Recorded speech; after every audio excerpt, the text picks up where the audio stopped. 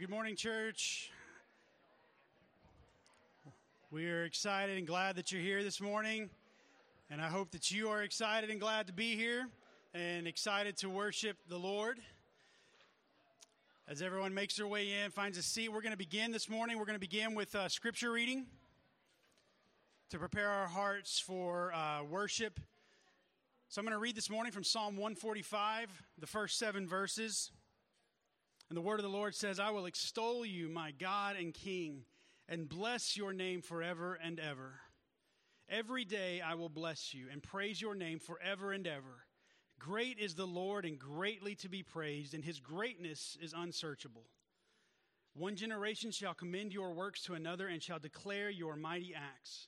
On the glorious splendor of your majesty and on your wondrous works I will meditate. They shall speak of the might of your awesome deeds, and I will declare your greatness. They shall pour forth the fame of your abundant goodness and shall sing aloud of your righteousness." Let's pray this morning. Heavenly Father, God, we thank you for the opportunity that we have to gather in your name to worship you.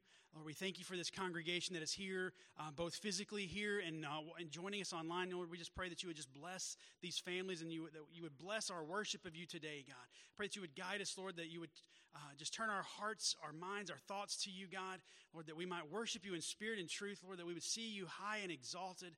Lord, especially as we enter in, as we've begun this Advent season and anticipation, Lord, of the promises and of hope that you have that you gave to your people, and that we see as we read the Christmas story and we remember what that the coming of your Son meant for us and the salvation that was made possible through Jesus Christ, Lord. And so we want to worship you today. We want to worship him today, God. And so just guide us, and we give you praise. It's in your name we pray. Amen. I'm going to invite you to stand. We're going to begin this morning. We're going to sing, "O Come All Ye Faithful."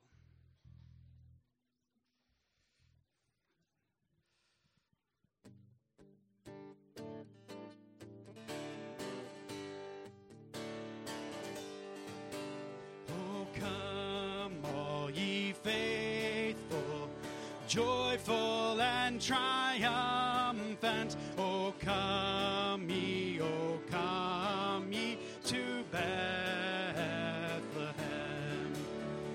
Come and behold him, born the King of angels. O come, let us adore him.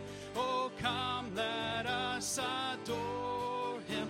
Oh, come, let us adore him, Christ the Lord. Sing, choirs of angels, sing in exultation. Oh, sing, all ye bright hosts of heaven above. Glory to God, all glory in the highest. Oh, come, let us adore him. Oh, come, let us adore him. Oh, come, let us adore him, Christ the Lord. Yea, Lord, we greet thee, born this happy morning. Jesus, to thee be all glory given. Word of the Father, now in flesh appearing. Oh, come, let us adore him. Oh, come, let us adore him. Let us adore him, Christ the Lord. And good singing this morning, church. We're going to continue. We're going to sing as we prepare for the lighting of the Advent candle here in just a moment. And it's being the second Sunday of Advent. It is the Bethlehem candle. So we are going to sing. I apologize, Carolia, we changed it up. We're going to sing O Little Town of Bethlehem before we get to the Advent candle. So we're going to sing right now, O Little Town of Bethlehem.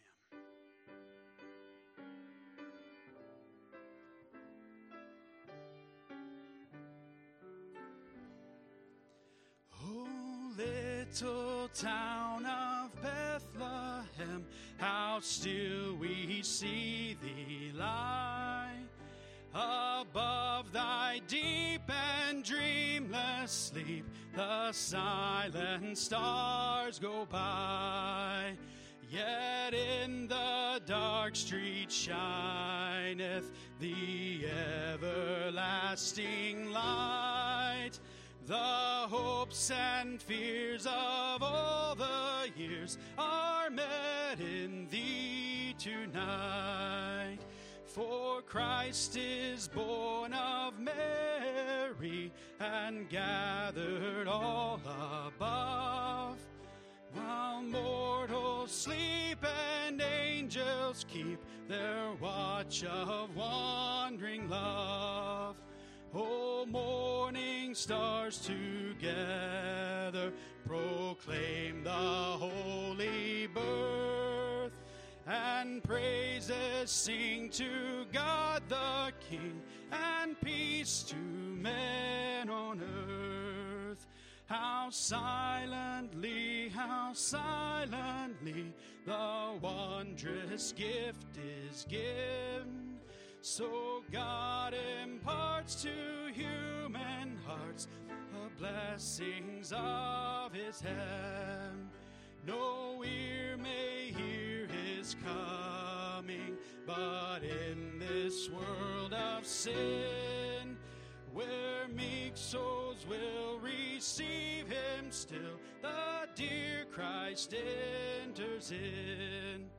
O holy child of Bethlehem, descend to us, we pray. Cast out our sin and enter in, be born in us today. We hear the Christmas angels the great glad tidings tell. Oh, come to us, abide with us, our Lord Emmanuel. Thank you. You may be seated.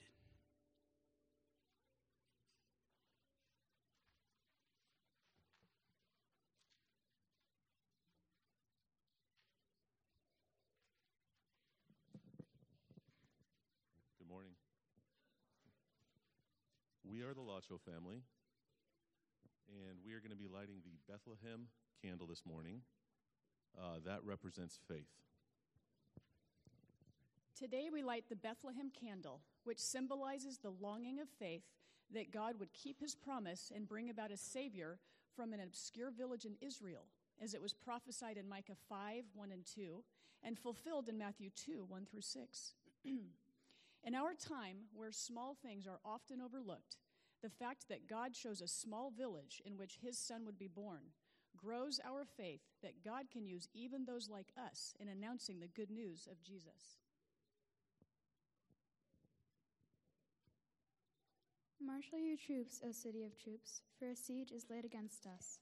They will strike Israel's ruler on the cheek with a rod, but you, Bethlehem, Ephrathah. Though you are small among the clans of Judah, out of you will come for me one who will be ruler over Israel, whose origins are from of old, from ancient times. Matthew 2, 1 through 6. After Jesus was born in Bethlehem in Judea, during the time of King Herod, Magi from the east came to Jerusalem and asked, "Where is the one who has been born King of the Jews? We saw his star in the east and have come to worship him." When King Herod heard this, he was disturbed, and all Jerusalem with him. When he had called together all the people's chief priests and teachers of the law, he asked them where the Christ was to be born. "In Bethlehem in Judea," they replied, "for this is what the prophet has written. But you, Bethlehem, in the land of Judah, are by no means least among the rulers of Judah. For out of you will come a ruler who will be the shepherd of my people Israel." All right, let's pray. Heavenly Father, thank you so much for all the gifts you've bestowed on us as we get busy searching for that perfect gift for our family and friends. May we not lose sight of the perfect gift you've given us in your Son. May we stay focused on you and deepen our faith as we draw near to the day we celebrate Jesus' birth. In Jesus' name, amen.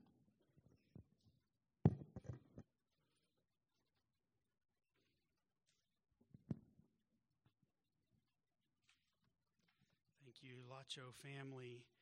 We're going to continue in our worship, and we're going to invite you to stand with us again as we sing, Joyful, Joyful, We Adore Thee.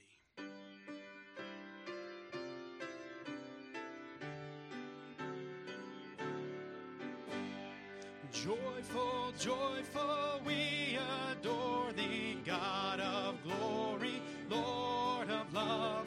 Hearts unfold like flowers before thee, opening to the Son of love. Melt the clouds of sin and sadness, drive the dark of doubt away. Giver of immortal gladness, fill us with the light of day. All thy works with joy surround thee, earth and heaven reflect thy rays. Stars and angels sing around thee, center of unbroken praise. Field and forest, vale and mountain, flowery meadow, flashing sea, chanting bird and flowing fountain, call us to rejoice in thee. Thou art giving and forgiving, ever blessing, ever blessed, wellspring of the joy of living, ocean depth of happy rest. Thou our Father, Christ our brother, all who live in love are thine. Teach us how to love each other, lift us to the joy divine. Mortals join the mighty chorus, which the morning stars began. Father love is reigning o'er us, brother love binds man to man. Ever singing march we onward, victors in the midst of strife. Joyful music lifts us sunward in the triumph song of life. You may be seated.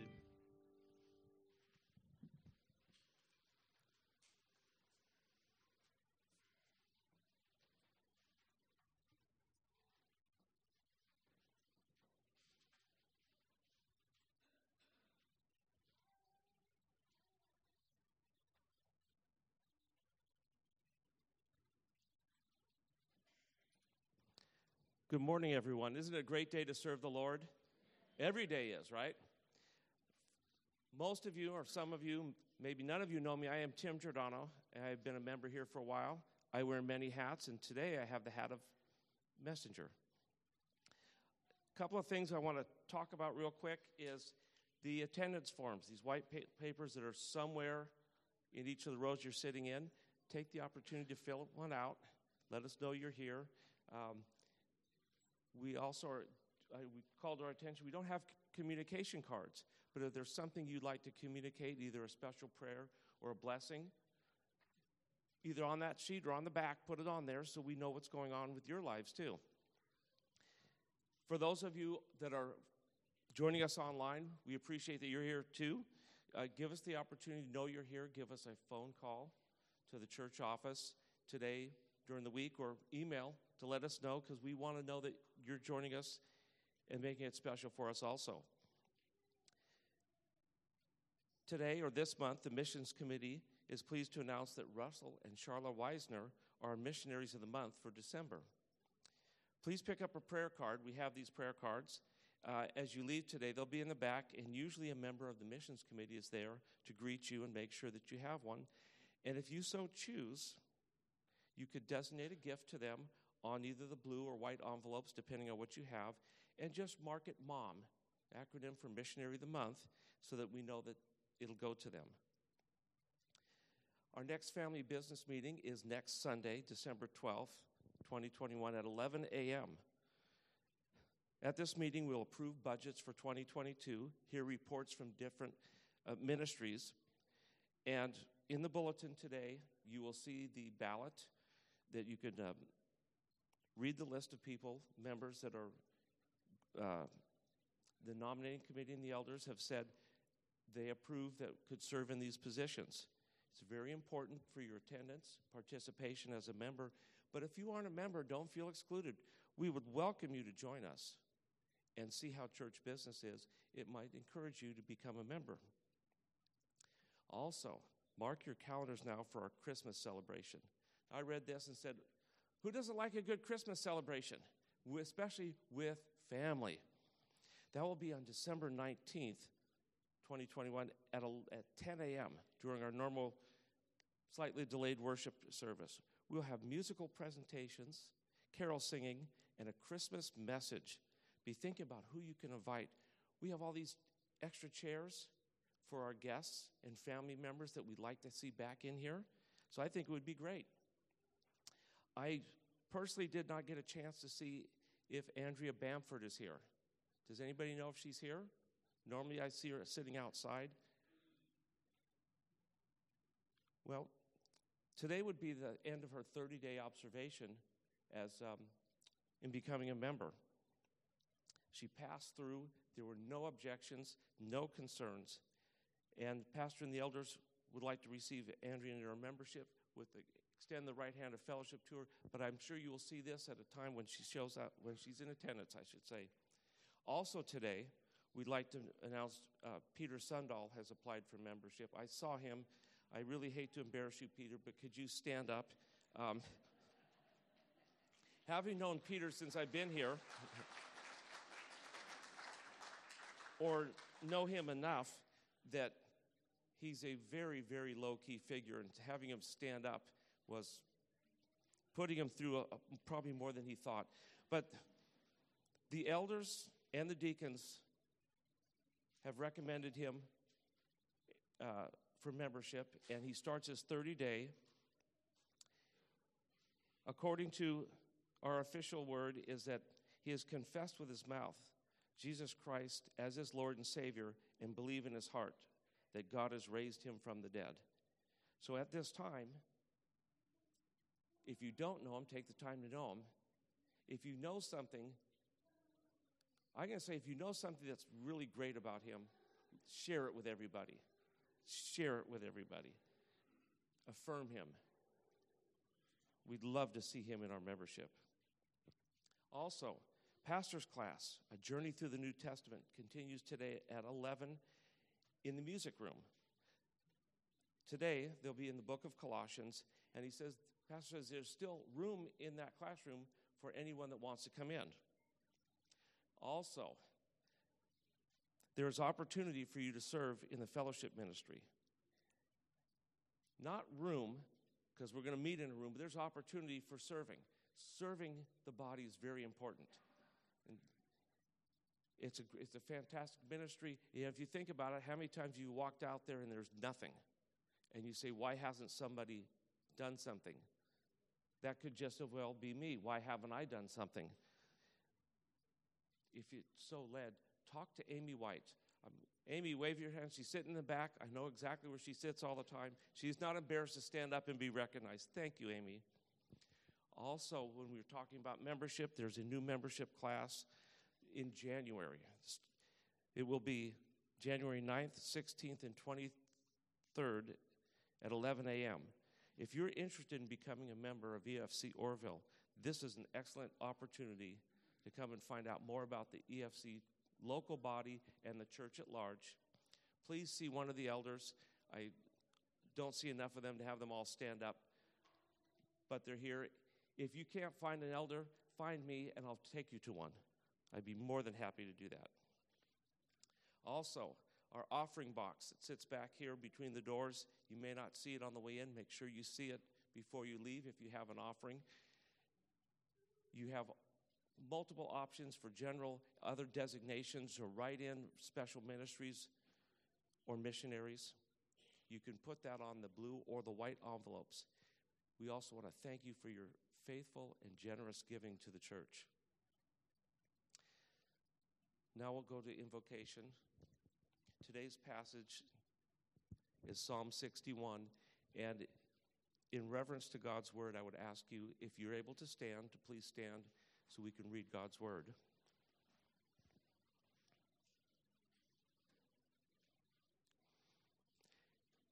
Hear my cry, O God. Listen to my prayer. From the end of the earth, I call you when my heart is faint. Lead me to the rock that is higher than I. For you have been my refuge, a strong tower against the enemy. Let me dwell in your tent forever. Let me take refuge under the shelter of your wings. For you, O God, have heard my vows. You have given me the heritage of those who fear your name. Prolong the life of the king. May his years endure to all generations. May he be enthroned forever before God. Appoint steadfast love and faithfulness to watch over him. So I will ever sing praises to your name as I perform my vows day after day. You can sit and let's go into prayer.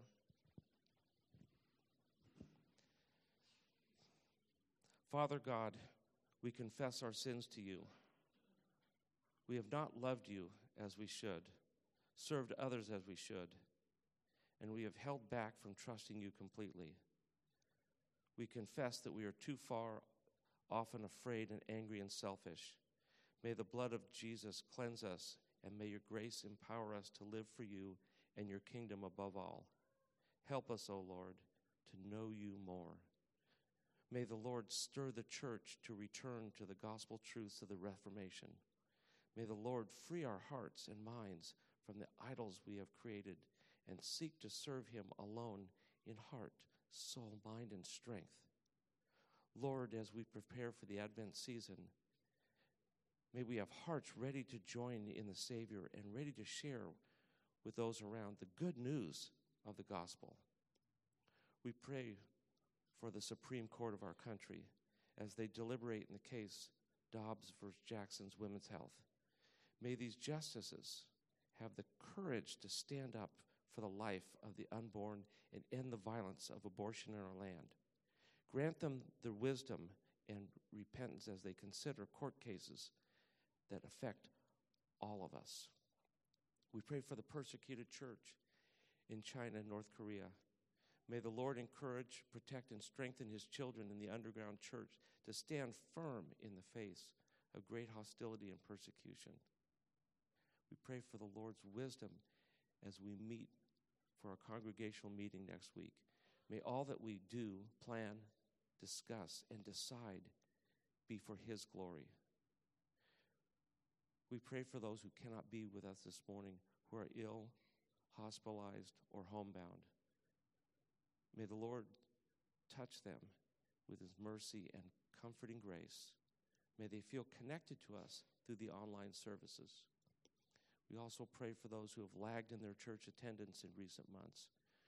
May the Lord stir in their hearts to return to the fold and overcome temptations to stay home and away from the flock.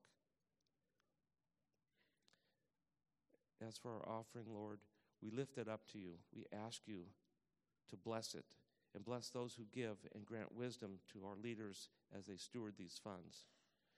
May all of the resources of this church be used for his glory and for the blessings of the people. We also lift up Pastor Greg in the sermon this morning.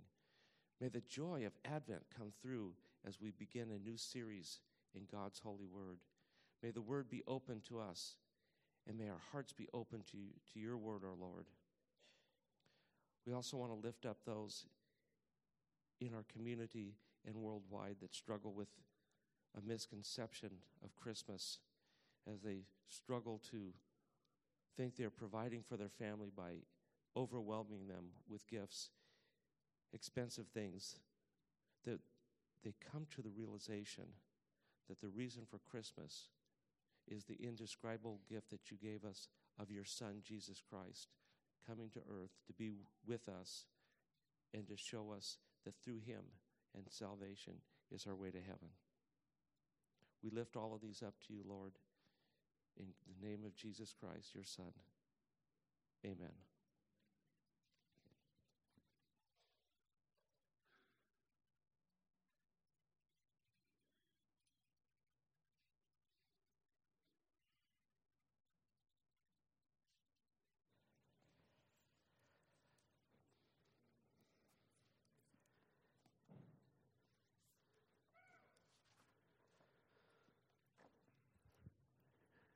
What a joyful time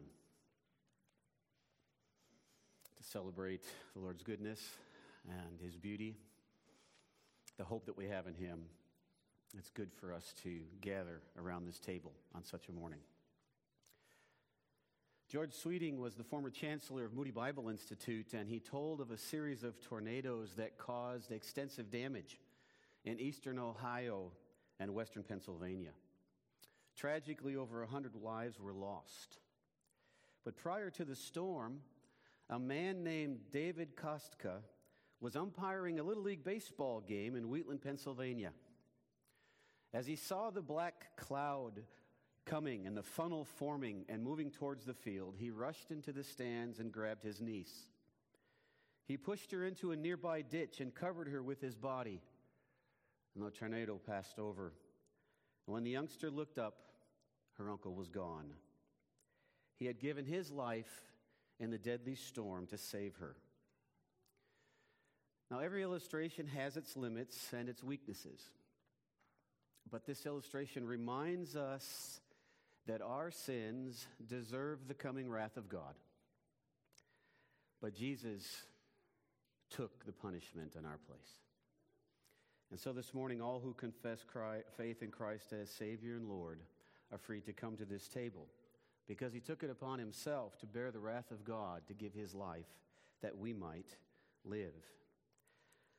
I'd like to share some thoughts from a book called Common Prayers, Resources for the Gospel-Shaped Gatherings. At the heart of the Christian life is active trust in the Lord Jesus Christ and His sacrificial death for sin. In this symbolic meal, originating from the Lord's Last Supper with His disciples, we express and strengthen our trust in Him as we eat and drink with our brothers and sisters in Christ. The Lord's Supper is an outward and visible sign of the grace shown to us in the death of our Savior. As we share the bread and the wine together, we are invited to feed on Him in our hearts by faith with thanksgiving.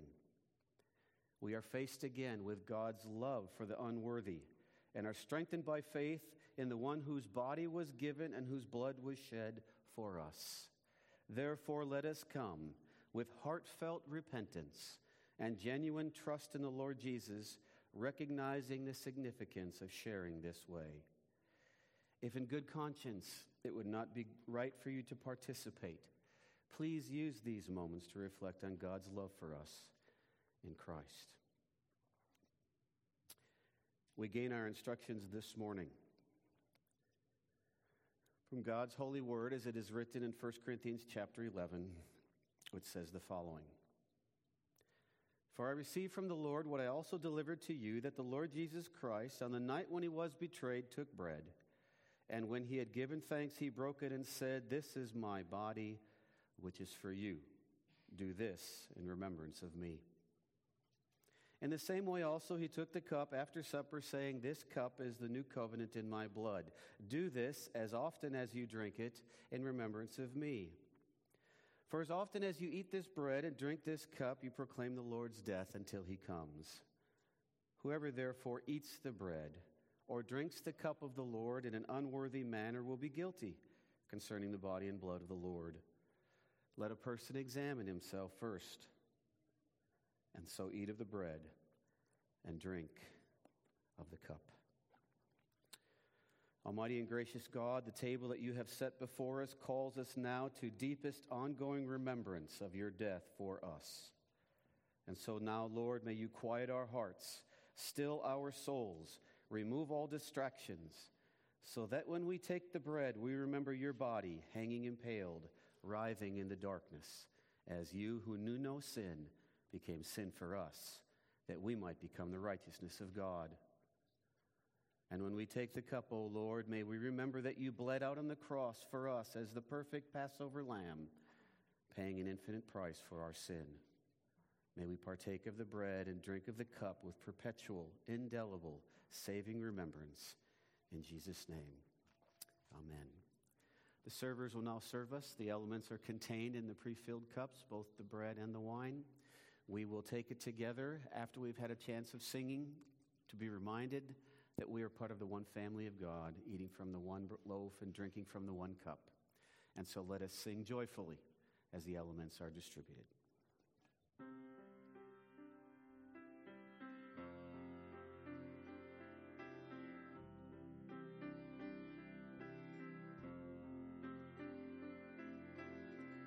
Behold the Lamb who bears our sins away, slain for us.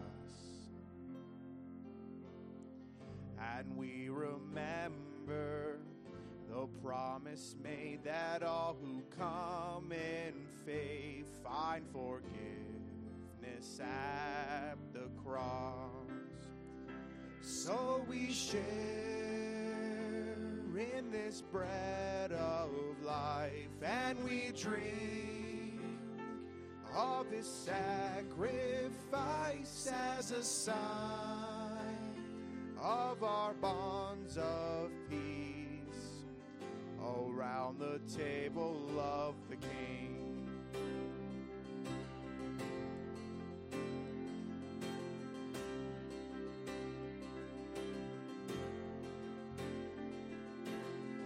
The body of our Savior Jesus Christ, torn for you. Heed and remember the wounds that heal, the death that brings us life, paid the price to make us one. So we share in this bread of life, and we drink of his sacrifice as a sign of our bonds of love around the table of the King.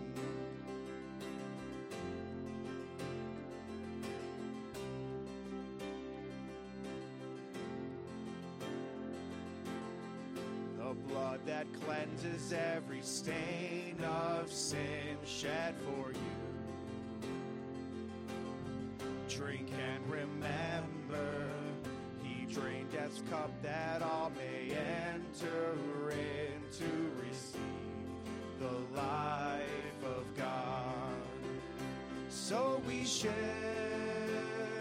in this bread of life, and we drink of his sacrifice as a sign of our bonds of grace around the table of the King.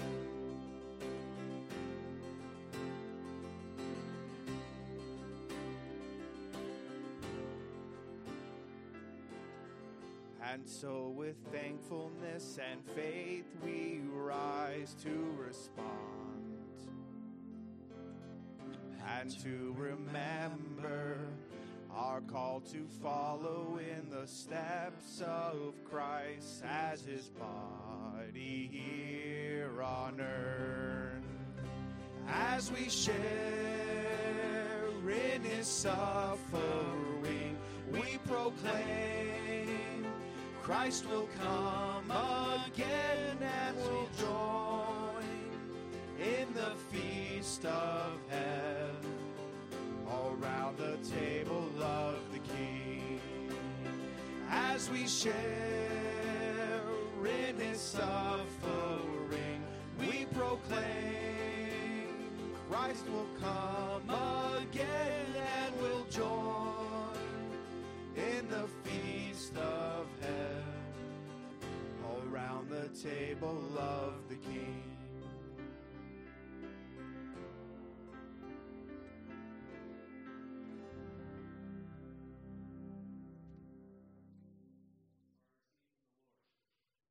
What I also delivered to you, that the Lord Jesus, on the night when he was betrayed, took bread, and when he had given thanks, he broke it and said, "This is my body, which is for you.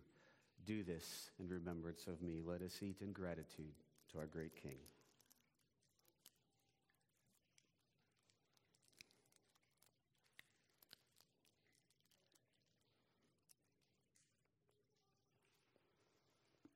In the same way also he took the cup after the supper, saying, "This cup is the new covenant in my blood. Do this as often as you drink it in remembrance of me. Let us eat with gratitude for what our Christ has done. Drink.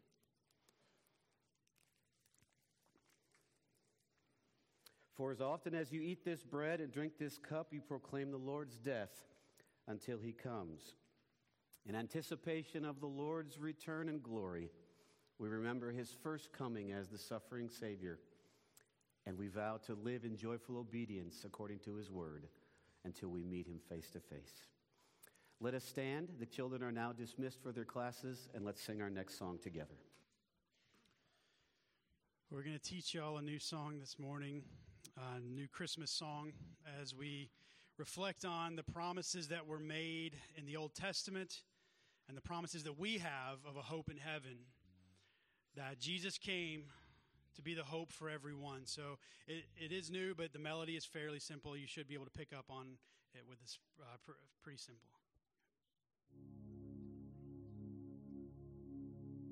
Hear the angels sing, there's hope for everyone.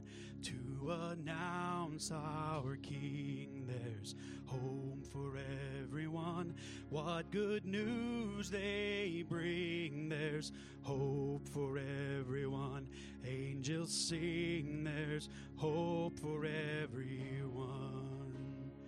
They came from afar, there's hope for everyone. Wise men saw the star, there's hope for everyone. Shepherds heard the choir, there's hope for everyone. From afar, there's hope for everyone. We are waiting on the promise for the one who lights the darkness, bending low to be among us. Bring your glory in the highest, Jesus. Come, let us adore. There's hope for everyone on the manger floor. There's hope for everyone. What are you waiting for? There's hope for everyone. Come adore. There's hope for everyone. We are waiting on the promise for the one who lights the darkness, bending low to be among us. Bring your glory in the highest, Jesus. Coming on the clouds, there's hope for everyone. Hear the trumpet sound, there's hope for everyone. All of heaven shouts, there's hope for everyone. On the clouds, there's hope for everyone. We are waiting on the promise for the one who lights the darkness, bending low to be among us. Bring your glory in the highest, Jesus.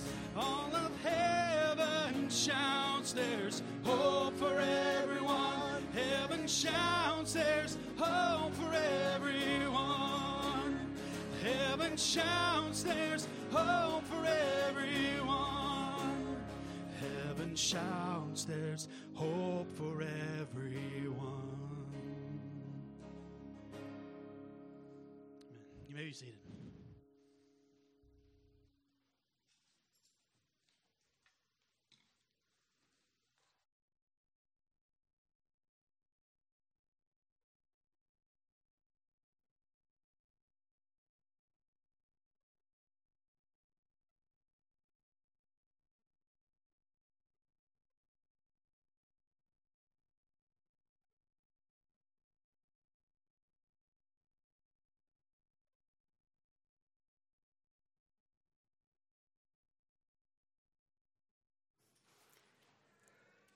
Well, good morning, everyone. Just a couple of things I want to bring to your attention. This has been a full morning already, a lot of announcements, but I want you to take your bulletin and look at the back. And on the back, there's an advertisement for the women's event that is coming this next Friday evening. And it's going to be a great time of Christmas celebration for the women. You do pay attention. That's good for me.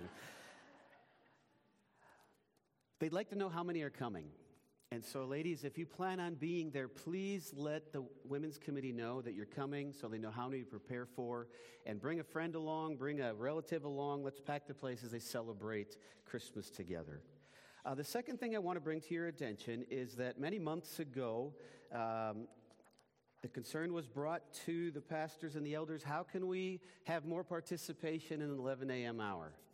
And so that's what this survey is for, that you have folded up in your bulletin. We're going to have it there for the next 2 weeks, and we really would like to hear from you. And so this is not something I want you to do now. I want you to take some time to think about it, to reflect about it, what we can do to improve our education and discipleship hour with different classes and different opportunities. So think through how you would participate or what you would like to see happen and turn it in. We're going to accept these through December 19th because then we can put them together and begin to make plans for the new year. So please prayerfully consider how you would be involved in that because what an opportunity we miss every week. To gather at 11 a.m., to spend time with Fellowship of Saints, to learn more about the gospel, about fellowshipping with one another, to be instructed from the Word of God. We miss out on that opportunity. And so we want to create more opportunities in where we can do just that. Well, in his commentary on the Gospel of Luke, Bruce Larson tells the following story. He tells about a conference that there was at a Presbyterian church in Omaha, Nebraska. As the participants of the conference came into the sanctuary, they were given a helium-filled balloon and told them to release them at some point in the service when they felt like expressing joy in their hearts. Now, because this was a Presbyterian church, most of the people didn't feel the freedom to raise their hands or say amen or hallelujah. And so the releasing of the balloon would be a way for them to express joy in their hearts of something that had happened during the service. And so throughout the service, the balloons would arise up to the ceiling one by one. But what was amazing was that when the service was over, 1/3 of the balloons remained unreleased. Apparently, some people had found nothing for which to praise God during the service. And Larson concludes this illustration with his exhortation to believers, let your balloons go. You know, praise is an important part of the Christian life. And it's an important part of our worship of the living God. But let's begin with a definition this morning. What is praise? Praise is an act of worship that acknowledges the virtues and deeds of God. Acknowledges the virtues and the deeds of God. In other words, it's praise given to him for who he is. We might call that also adoration. We adore him because he is the King, he's our Savior, he's our Master, he's our Lord. But praise also includes for what he has done, which we might call thanksgiving. And praise is an act of worship that acknowledges the virtues and deeds of God. Now, praise itself can take many forms. It may include songs. It might include hymns. It might include the human voice. It might include musical instruments. There might be dance. There might be chanting, calling out, shouting out with joy, or other similar actions. But in the Scriptures, we see that praise is often offered to God for his goodness, his holiness, his grace, his mercy. And praise is given to him for his acts of provision, salvation, forgiveness, and deliverance. But praise is an important part of the Christian life. It's an important part of what it is to be a member of God's family. And here we are now in the Advent season. And this should be a time of praise on the lips of all of us. In recent weeks, as I was praying about what would be the focus of our attention during our teaching time during the Advent season, my attention was drawn again and again to the importance of praise in the Christmas story. As we look at the events surrounding the birth of Jesus, there are many acts of praise. There are hymns, there are chants, there are shouts, there are testimonies, there's joy expressed in many different ways. And what binds them all together is their declarations of praise. And so we begin today our Advent series called Christmas Praises. And over the course of 5 different messages, we're going to look at the response of praise on the part of the main characters. And there's so much joy, there's so much praise, there's so much hope as we look at these different characters and the events surrounding them. And so my plea to you is, do not let the familiarity of the story block you from being able to see anew and afresh the wonder of God sending his light into the world through his Son, born as the babe of Bethlehem. My prayer is that the Lord will allow us to see afresh in a way that causes our heart to stir, that the hopes and fears of all the years are met in the one who took on flesh to bring us into a right relationship with a holy God. So over the next few weeks in this series that will also include Christmas Eve and the day right after Christmas, we'll think of how praise has brought meaning to the message and give us a deeper understanding of what do we mean when we say Merry Christmas. Well, the first character that we will look at today is Zechariah, this priest who became the father of John the Baptist. So I invite you to stand as we read his account this morning from Luke's Gospel, chapter 1.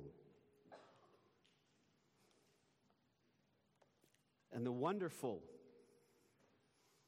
and lovely word of God says, and his father Zechariah was filled with the Holy Spirit and prophesied, saying, Blessed be the Lord God of Israel, for he has visited and redeemed his people, and has raised up a horn of salvation for us in the house of his servant David, as he spoke by the mouth of his holy prophets from of old, that we should be saved from our enemies and from the hand of all who hate us, to show the mercy promised to our fathers, and to remember his holy covenant, the oath that he swore to our father Abraham, to grant us that we, being delivered from the hand of our enemies, might serve him without fear, in holiness and righteousness before him all our days.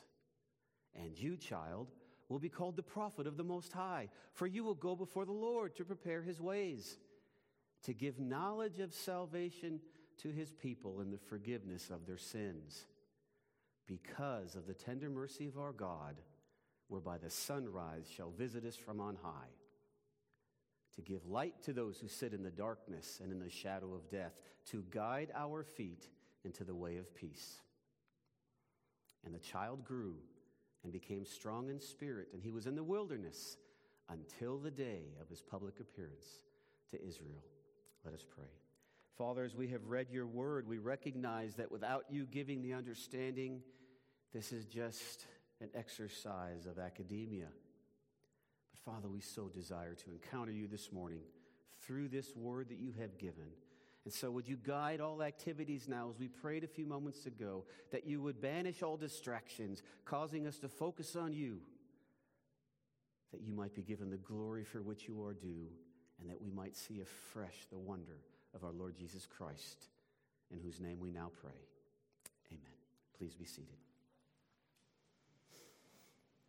As you follow along now in your sermon outline, as we work through this passage together, our first major point is the promise is kept. The promise is kept.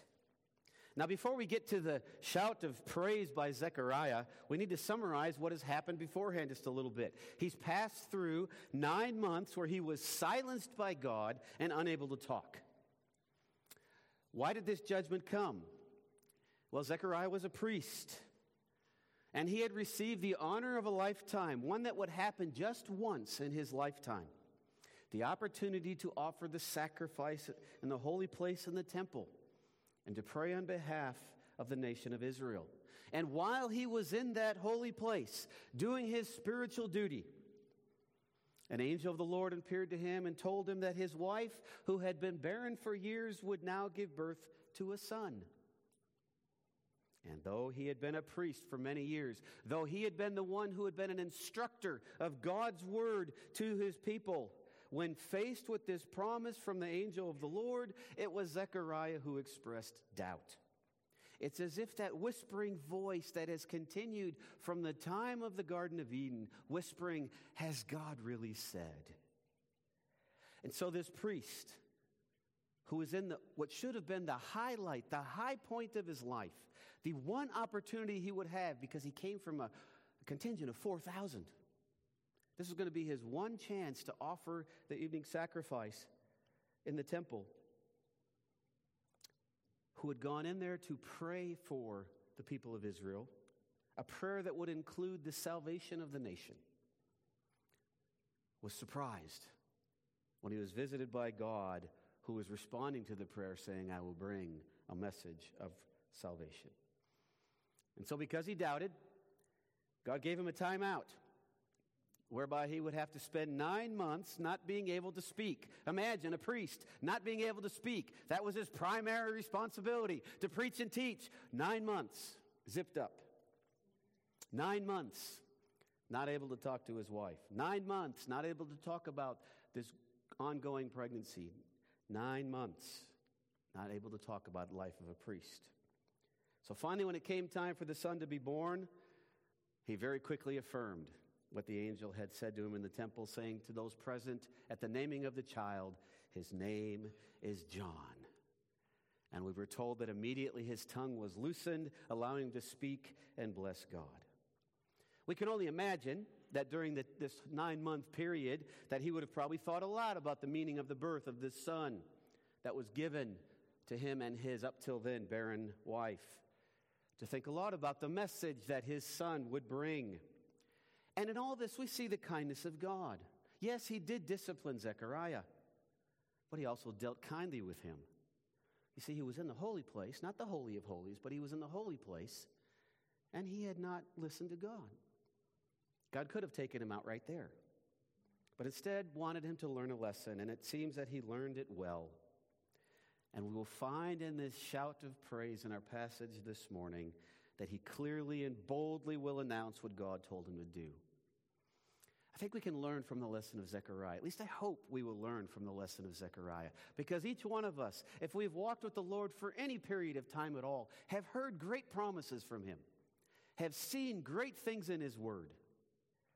And so at the moment of testing in our lives, whatever it might be, may that not be the time that we fall down, but that be the time that we boldly proclaim, showing that we take God at his word, that we really do believe what he says, willing even to act upon it. Well, as our passage begins this morning, the Spirit of God has come upon Zechariah, and under his power he begins to prophesy. Now, prophecy or to prophesy can take on two main meanings, both in the Old and in the New Testament. It can mean to foretell future events, what is going to happen, or it can foretell, boldly preach the truth of God. We might say it another way. To prophesy is to tell what is going to happen, or to teach what is the truth of God. To go one step further, or at least to give another example of how to understand these two phases, if you will, facets of prophecy. Prophecy can be to promise or to proclaim. Now, in the context of the New Testament, prophecy also includes the bold preaching of the Word of God, the bold preaching of the gospel. And we see all these elements coming together in this shout of praise from the lips of Zechariah. And so as he is under the power of God the Holy Spirit, he begins to prophesy, and he announces a blessed visitation. A blessed visitation. In the history of the church, this shout of praise on the part of Zechariah has been called the Benedictus. It draws this name from the Latin translation of the Bible, where the first sentence is translated, Benedictus estul Dominus Deus Israelis, rendered accurately in our Bibles as, Blessed be the Lord God of Israel. And so we might say today we should just call it blessed. We'll refer to this song as blessed. But I think we all agree that Benedictus just has a more regal sound to it.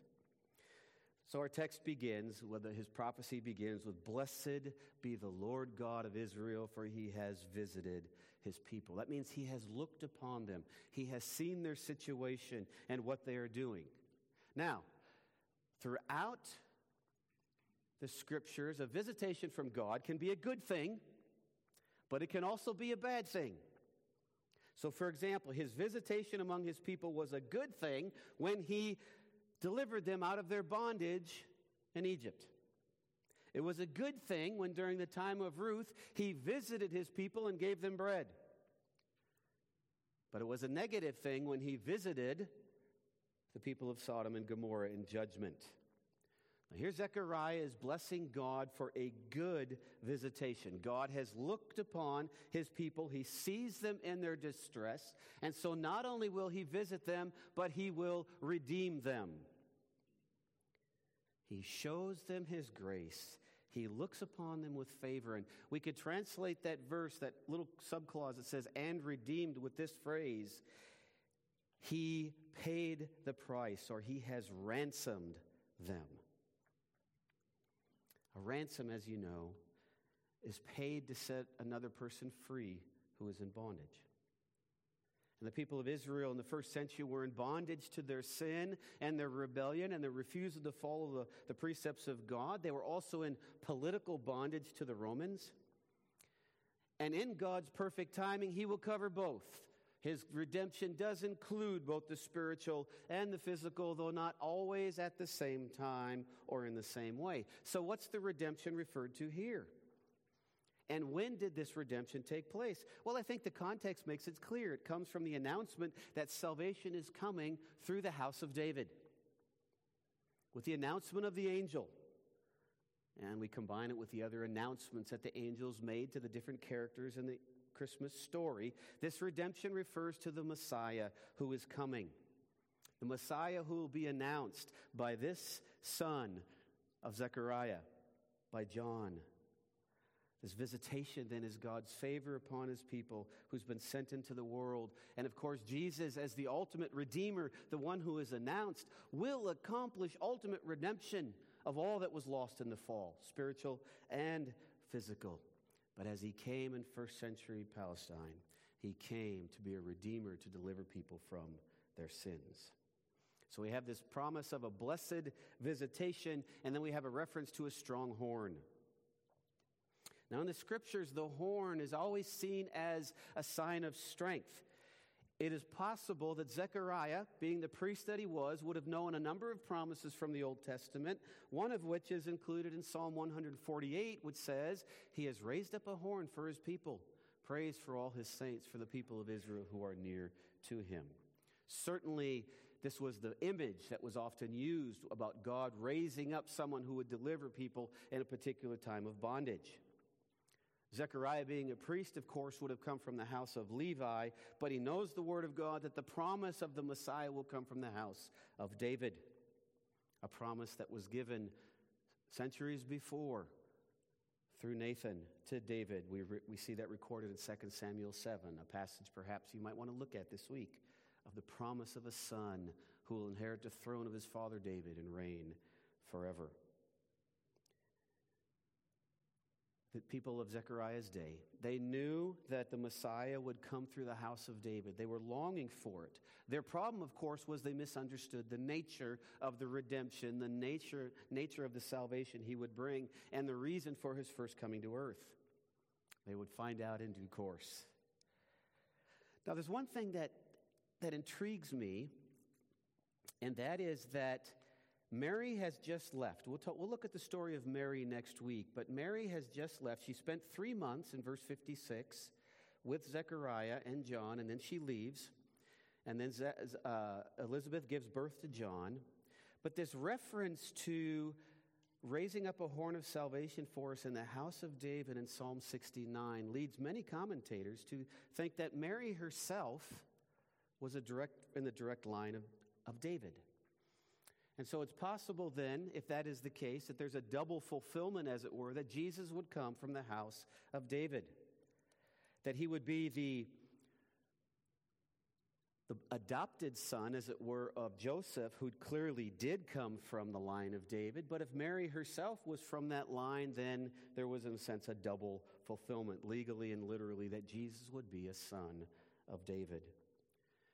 This strong horn that has come because a promise has been kept, because there is a sure word. And we notice in verse 70, as he spoke by the mouth of his holy prophets from of old. Now, there's a lot to address in this one verse, but first we see that it's God who has spoken. It is God who has pronounced these things so that we can be sure if God says it, it's going to happen. And I find it interesting that Zechariah, under the inspiration of God, the Holy Spirit, picks up the collective nature of these prophets by emphasizing the fact that God spoke through the mouth.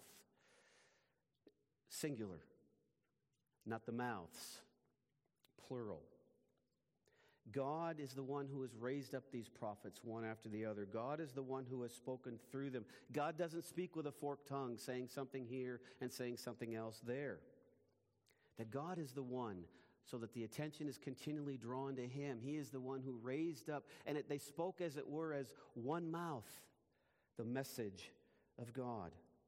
And they were called the holy prophets. Now, in the scriptures, holiness takes on two meanings.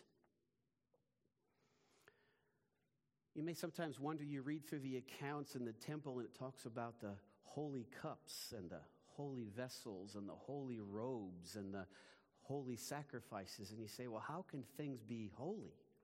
Well, because holiness means to be set apart for God's purpose, to be used in a special purpose in the service of God. And so these things are holy because they're useful for him and his service. That's the first meaning. The second meaning of holiness is to actually take on the character of holiness, without sin, without stain, being perfect. Of course, God is perfect and holy in his nature, but anything that God sets apart for his service is also holy. And so I think that's the meaning here. These prophets were holy because as they spoke, as it were, with one voice and one mouth, they were the servants of God. Now, we would hope that they were, in fact, holy in their behavior.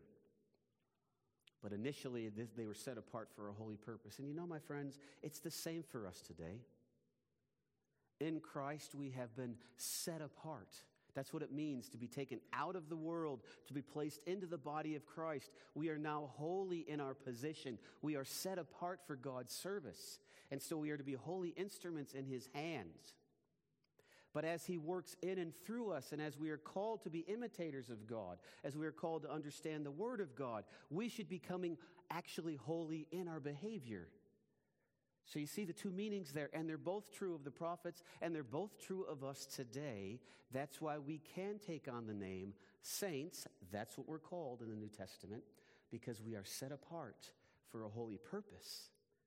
And as we are fulfilling that holy purpose under the power of God, we should actually be becoming saintly, holy in our behavior.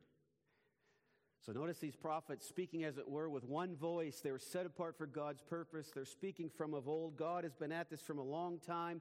All of the prophets, from the time he raised them up until John, were speaking of this one message that would be to come, that a Messiah would come to redeem God's people. And the early church understood this. Peter, as he is preaching in a context to Gentiles, he's preaching concerning Jesus and the prophets in Acts chapter 10 says this: to him, to Jesus, all the prophets bear witness that everyone who believes in Jesus receives forgiveness of sins through his name. Jesus himself understood this, because at the end of the Gospel of Luke, he goes on a little stroll with some men and gives them a great Bible study showing that all the scriptures point to him. God has always spoken with one voice, one clarion message, that he will redeem and save his people for his eternal glory. And that's the sure word that is kept. A saving word, a strong word, a faithful word with praise given to his name. The promise is kept. Secondly, we see that salvation is given.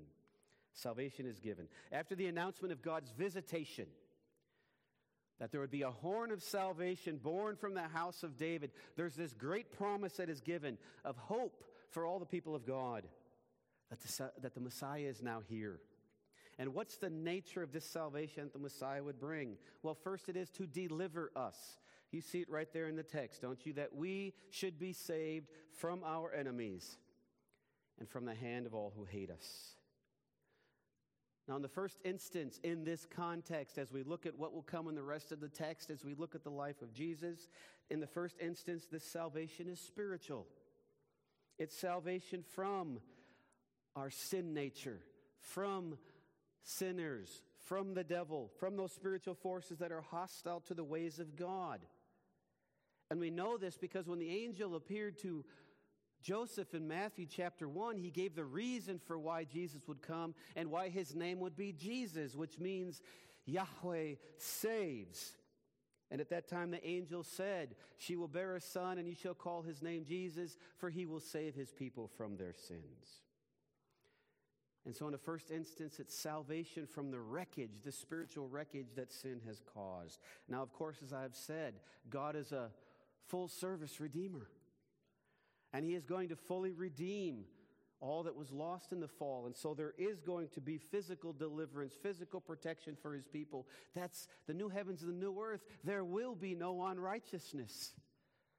All will be perfect and useful for God's purposes. So first, this salvation is given to deliver us. Secondly, to display his mercies. We see in verse 72, to show the mercy promised to our fathers and to remember his holy covenant. And we need to think about the mercy of God. And to think about the fact that we're still here. If God is not merciful, then his people will not survive. No one will survive if God is not merciful. But God is merciful.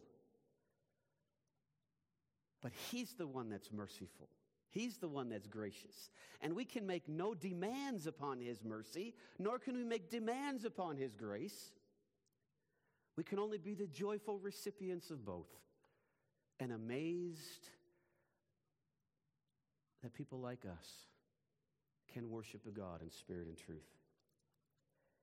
When Moses saw the glory of God, what did God tell him? He said, "I will have mercy on whom I will have mercy. I will have compassion on whom I will have compassion." God is merciful because it is his nature to be merciful and not because of our merit to get mercy. If we got what we really deserved, what we really merited, it would not be mercy. It would be justice. And aren't we glad that the message of Christmas is that God has visited and redeemed his people and shown his mercy? We're told that he remembered his holy covenant towards his people, given through the prophets and the patriarchs. He keeps his promises because he is good. And he's the ultimate and really the only promise keeper. He remembers his covenant and an oath that he swore to Abraham. A covenant is agreement between two parties. Notice that as Zechariah is speaking here, he goes past David.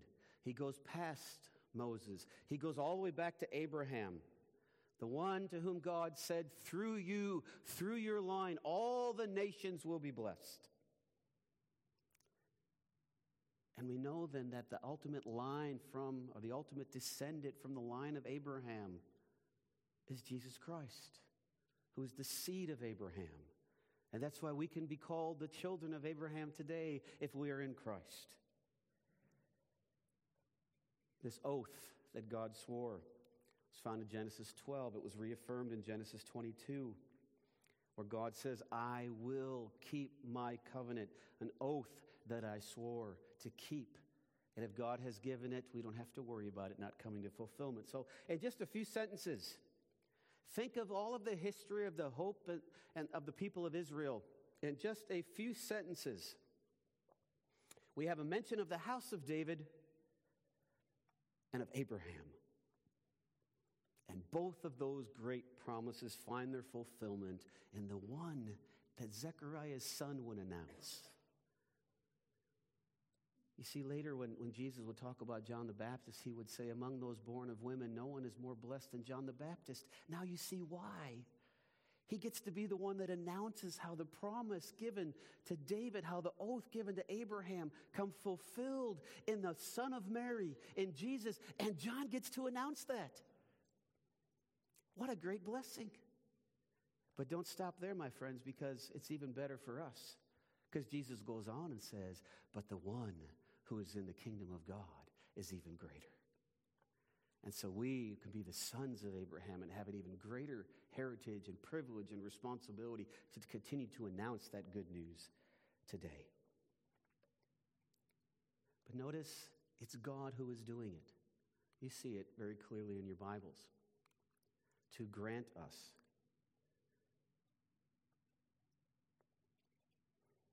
To grant us. What does it mean to grant? It means to give. There's no initiative taken on the part of the recipient. There's only the initiative taken on the part of the giver. And all of salvation from beginning to end is a gift from God. To grant us, it says at the end of verse 73. Whatever it was that Zechariah was going to receive by believing the promises of God, whatever we receive today by believing the promises of God, is because it's been granted to us as a gift by God, who is ultimately in control. To show that there's nothing that we can do or earn to bring about our own salvation, it's deliverance that will come completely and fully because of God, who grants great things to his people. And therefore, then, we keep the perspective in its proper order. All praise and glory is given to him. And why does he grant? Why does he display his mercy? That we might serve him without fear. When God, through Moses, rebuked Pharaoh, he kept telling him, let my people go that they might serve me. And that Exodus was a great redemption. It actually became the sign of redemption, or the symbol of redemption that would go through the rest of Scripture. And now in Christ, we have a greater redemption. Because Christ has set us free from sin, set us free from the devil, as he called us out of darkness into his glorious light, as he gave us the new birth that we might believe in him. It's as if he was saying, I have set you free, I have delivered you, that you might serve me. And that is our job today, as it were, because he's purchased us. We belong to him. He paid the ransom for us. We belong under his leadership and tutelage. He has redeemed us that we might serve him, and to serve him in a way that is worthy. I'm going to just press ahead just a moment so that we can get through in our time this morning. But let's talk about freedom. What does it mean to be free? The greatest freedom is ultimately being set free from sin, set free from bondage, that we might serve God. That is the ultimate and true freedom. And we can have it.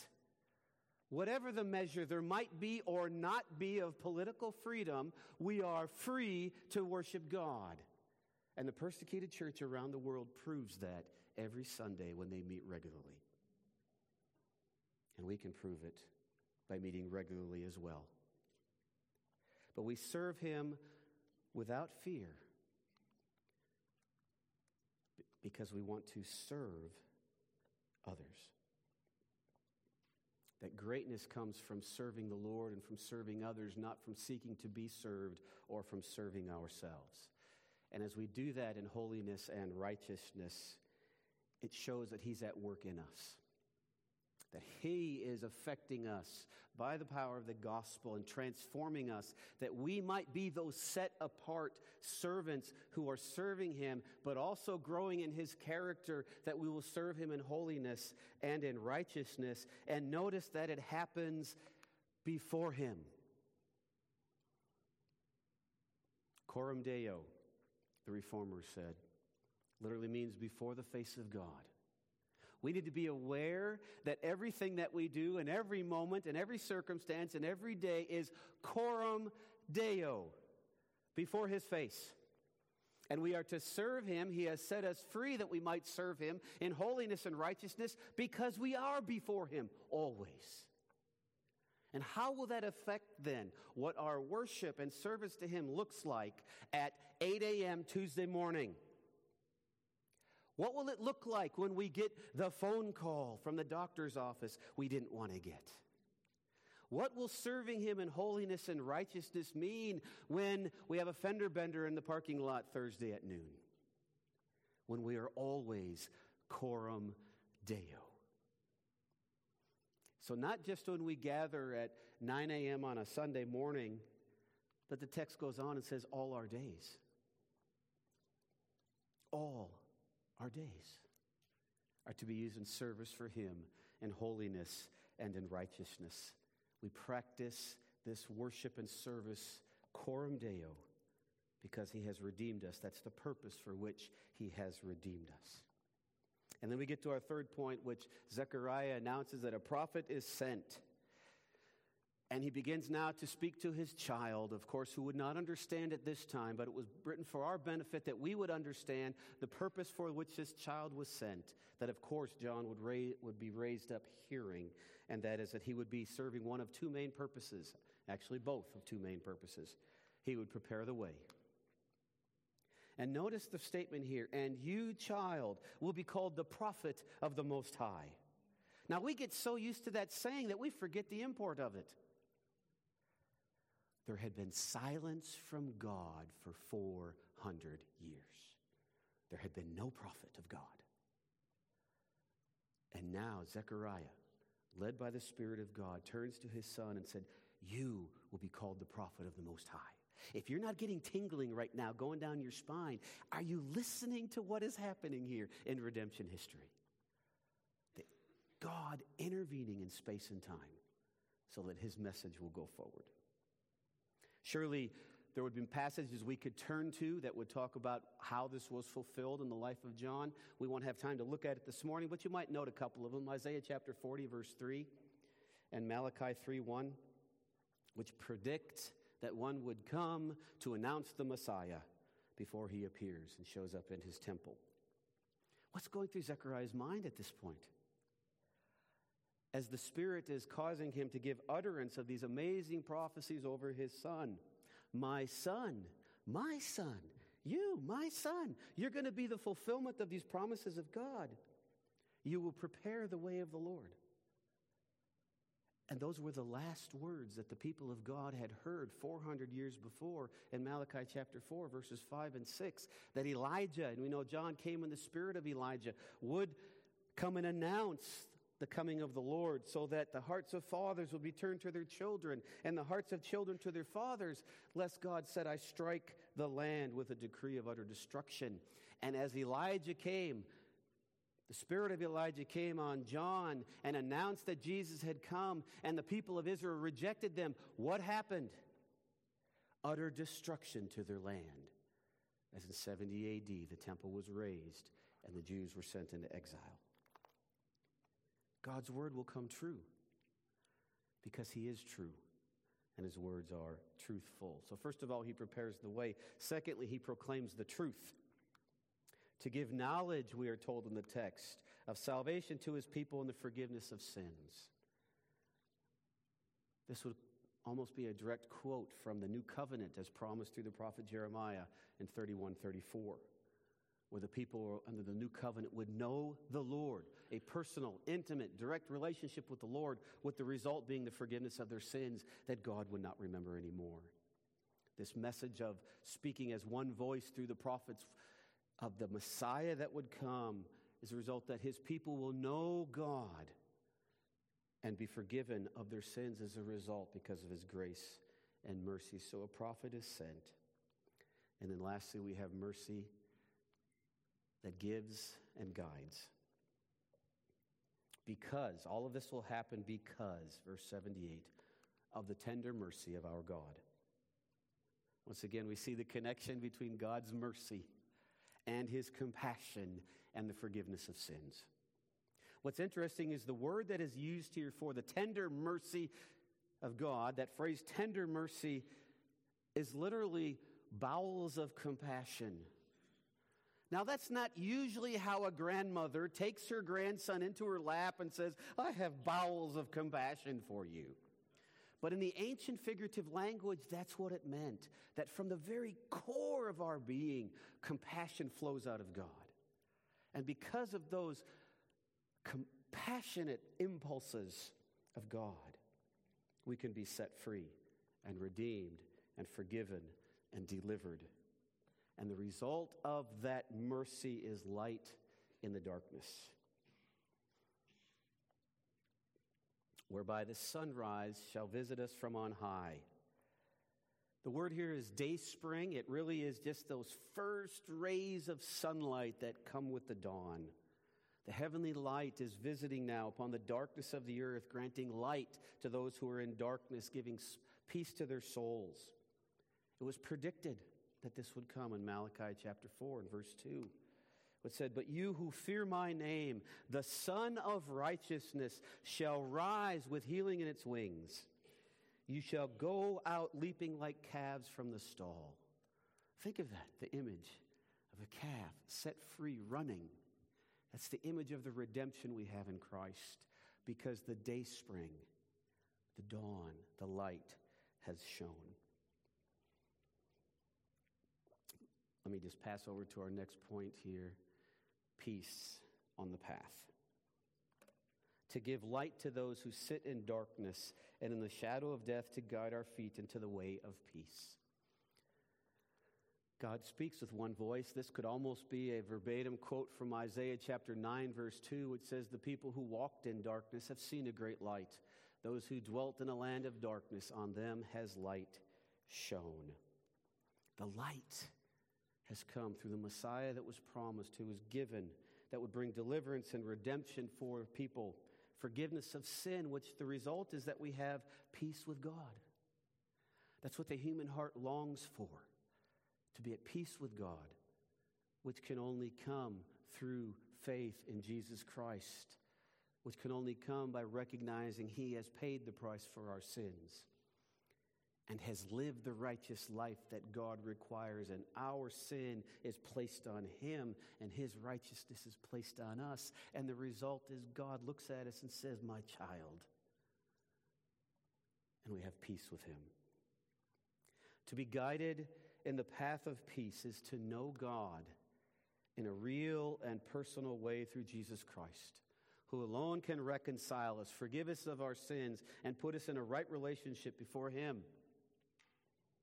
The great Puritan commentator J.C. Ryle summarizes this prophecy of Zechariah and what was predicted of the way of the Messiah. He said this, mercy and grace will He give to all who call on Christ's name. Let us never rest till the Spirit witnesses with our spirit that our sins are forgiven, that we have passed from darkness to life, and that we are actually walking in the narrow way, the way of peace. My friends who are here, and those that are joining online, and all within the sound of my voice, is that your experience this morning? Do you know the way of peace?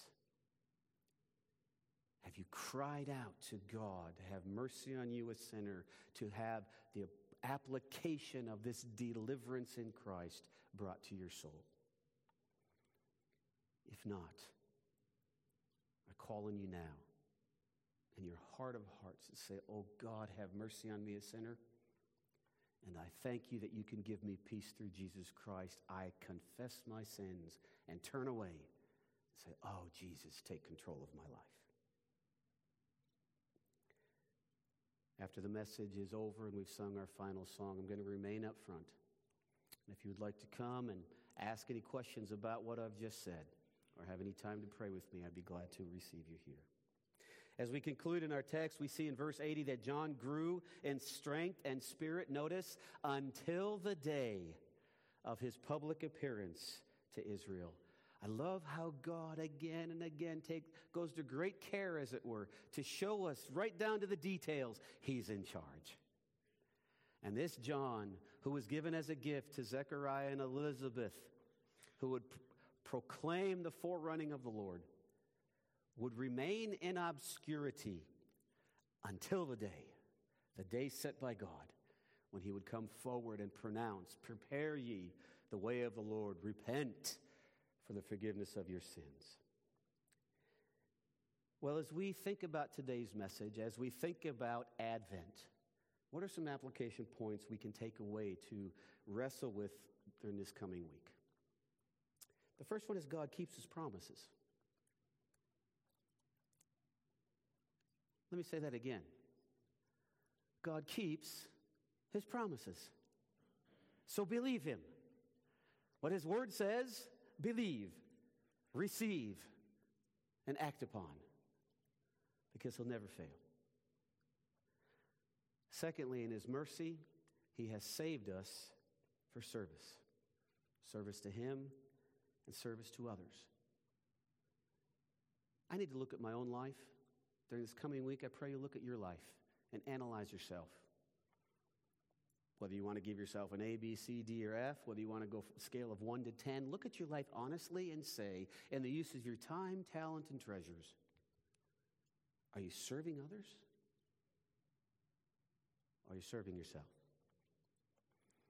Thirdly, John fulfilled his role in proclaiming Jesus. How are we doing?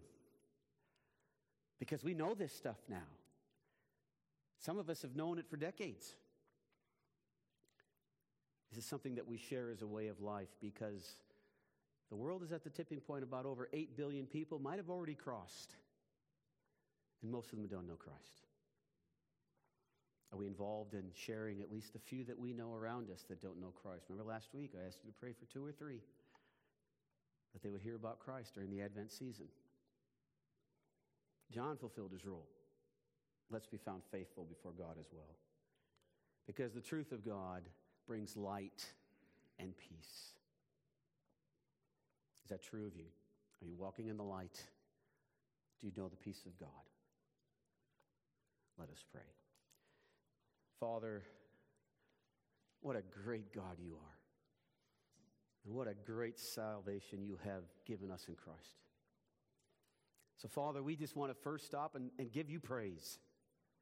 Praise from the depths of our hearts and our minds. We want to serve you. We want to say thank you for opening our eyes to see, for delivering us from darkness. And we want to praise you. And then we want to turn and we want to ask your forgiveness for those times we've fallen short, doing what we should not have done, not doing what we should have, not using words appropriately. And we just turn to you and say, oh, thank you for your mercy. We confess our sins, and we apply to ourselves the message of Advent, that in your mercy you set us free from sin and give us forgiveness. And we thank you for that great forgiveness. And Father, will you keep our hearts attuned to you during this Advent season, that we might proclaim you well, and that we might enjoy you more deeply as we commit ourselves to you now anew and afresh. In Jesus' name, amen. Would you stand with us and sing, O come, Emmanuel.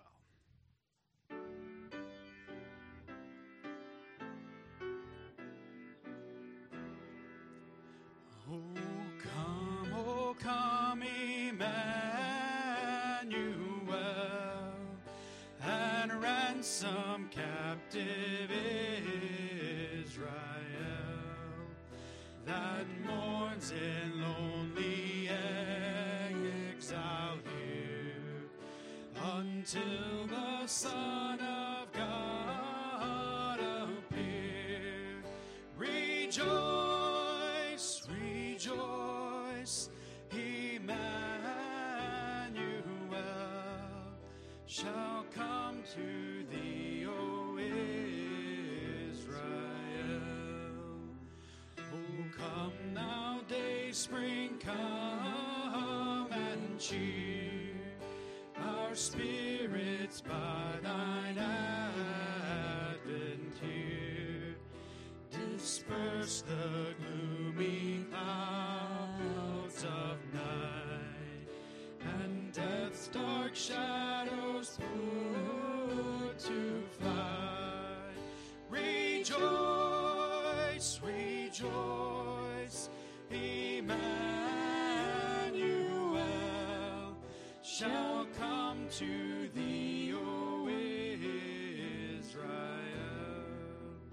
Oh, come thou wisdom from on high, and order all things far and nigh.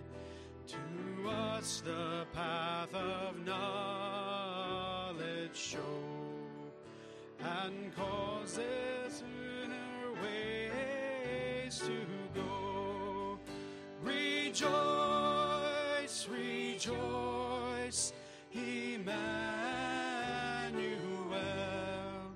shall come to thee, O Israel. Oh, come, desire of nations, bind your peoples in one heart and mind. Bid envy, strife, and quarrel cease. Fill the whole world with heaven's peace. Rejoice, rejoice, Emmanuel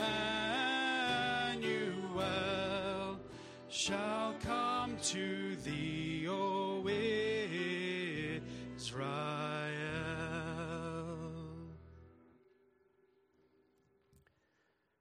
Hope you stay around to fellowship with the saints as we get a chance to encourage one another, getting to see each other, this unique opportunity given to us each Sunday.